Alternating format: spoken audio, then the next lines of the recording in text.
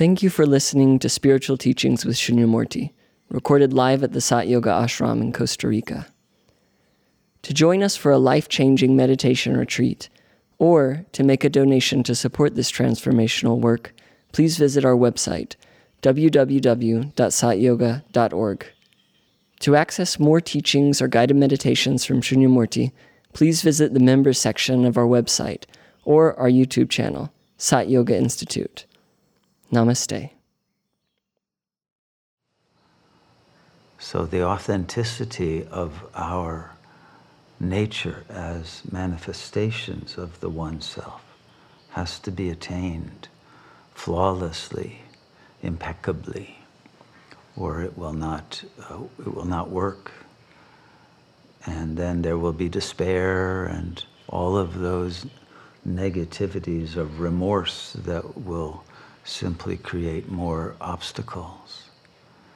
So to avoid having to take a path that goes through the slough of despond, as is talked about in that great book, The Pilgrim's Progress, by Bunyan. We should read that one again. It's a beautiful metaphor of the spiritual journey. But we mustn't be trapped in the swamplands of the ego. And we must rise to those peaks that are beyond the imaginary or the symbolic in order to be able to function in the world free of karmic obstacles. So I wanted to go a little bit more deeply into this question of the nature of God and of ultimate reality. You know, Sri Ramana says that the ultimate state he refers to as aham aham, I am I.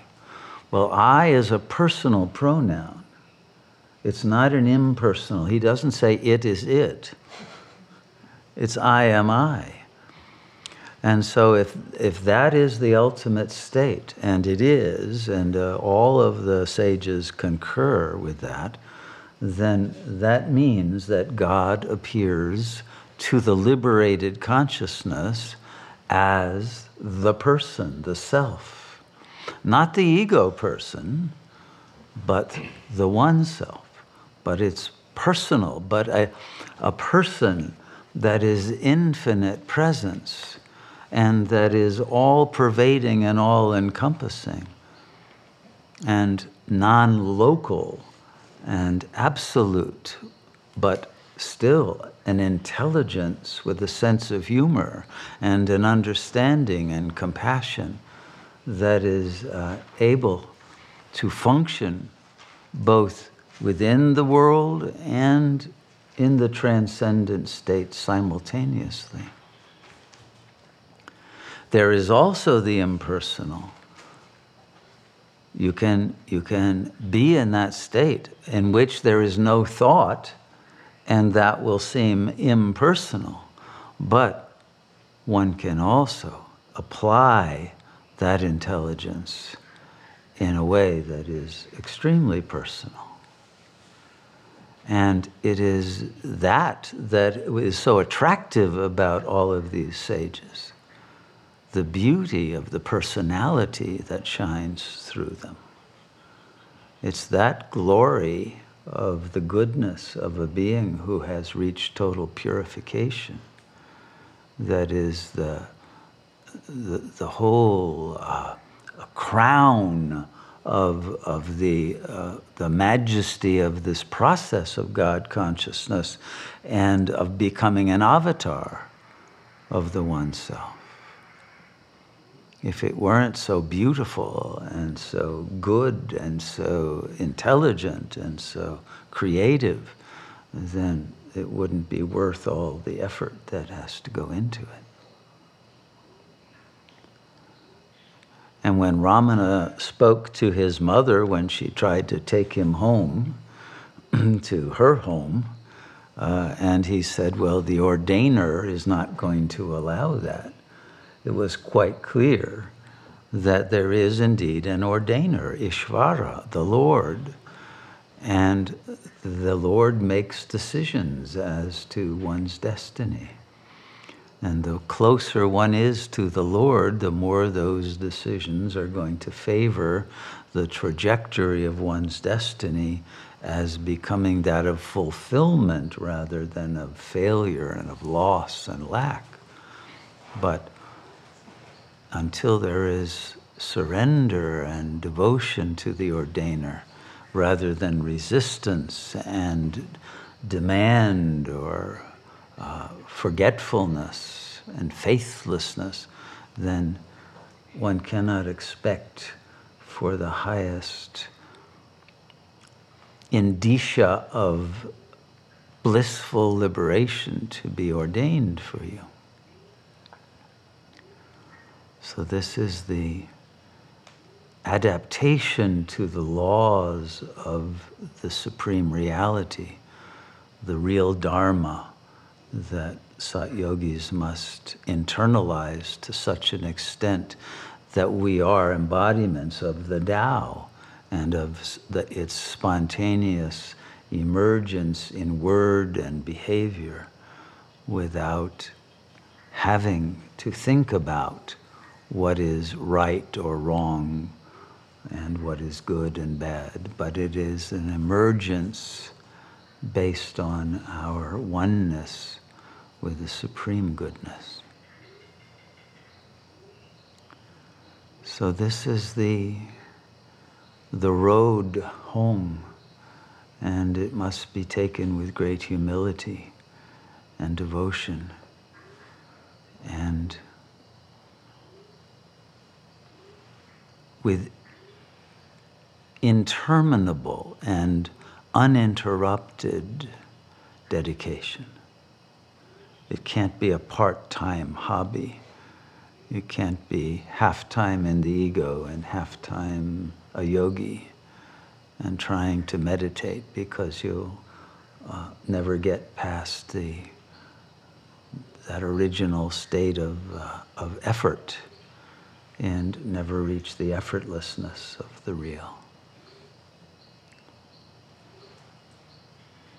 And this is the moment when we have to graduate from that level of efforting into the being of God consciousness, not one who strives to become, but that which is already that.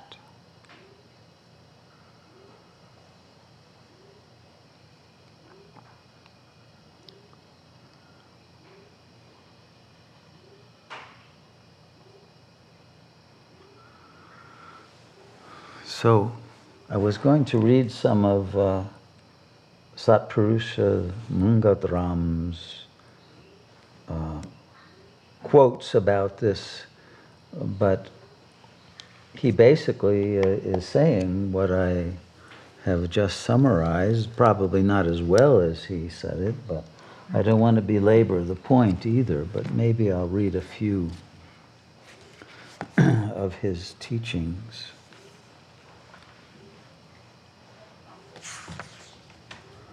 As long as the sense of mine and that addiction to an obsession with self-interest dwells in the mind, it continues to be pursued by many a thought, many a doubt, and many a desire. For the eradication of this sense of mine, which is a deviation from the real, that Maya, the fierce, brings about, one must have clarity about the state of samatha, or the oneness of all that is. The being of the all-pervasive Lord dwells ever the same and ever itself in all beings. When one comes to remember the Lord truly and is devoted truly, there will be manifest in him the thought of the one in all, the being in all beings, and the realization of that knowledge of the one in the all is what samatha is. The primal bondage is the bondage of self-identification with action, with the thought I am the doer. This gives rise to the sense of self-identification with the body. That in turn leads to identification with family, clan, or caste, and the sense of being related to a religion and sharing beliefs. And this leads to the desire for domination over other groups with different beliefs. And from that desire is born identification with one's country and against other countries. And the desires are all infernal. This desire for identity is the road to the inferno. This passion generates the disposition of hatred and enmity, gives rise to hostility and aversion, disputes and controversies, and the end of goodwill and harmony.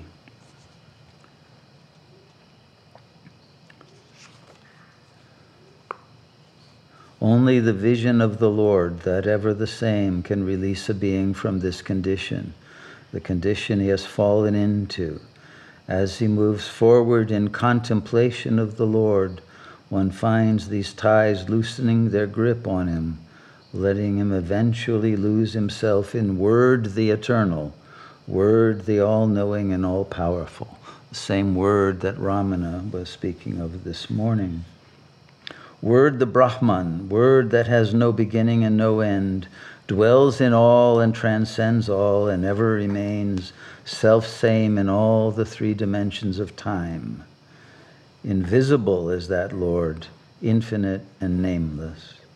To remember the Lord and give oneself up to a passive contemplation of him reveals unto man that being whose being is always the same, eternally. Trust in full that Lord, and let your life and breath be tied unto him. Remember him as the ordainer of all that comes to be and ceases to be. This disposition will lead you ultimately to the revelation of the self, revelation of all as the Lord, that Son of Man, the primordial one, shall become. There remains no duality then for the being who is blessed with this vision. He is absorbed in the Lord and liberated.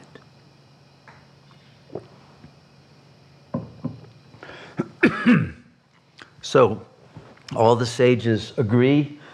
There is no dispute between Taoists or Hindus or Buddhists or Christians or Jews or Muslims or any other religious group. But we must transcend religion to the God that religions point to and be free of all separation.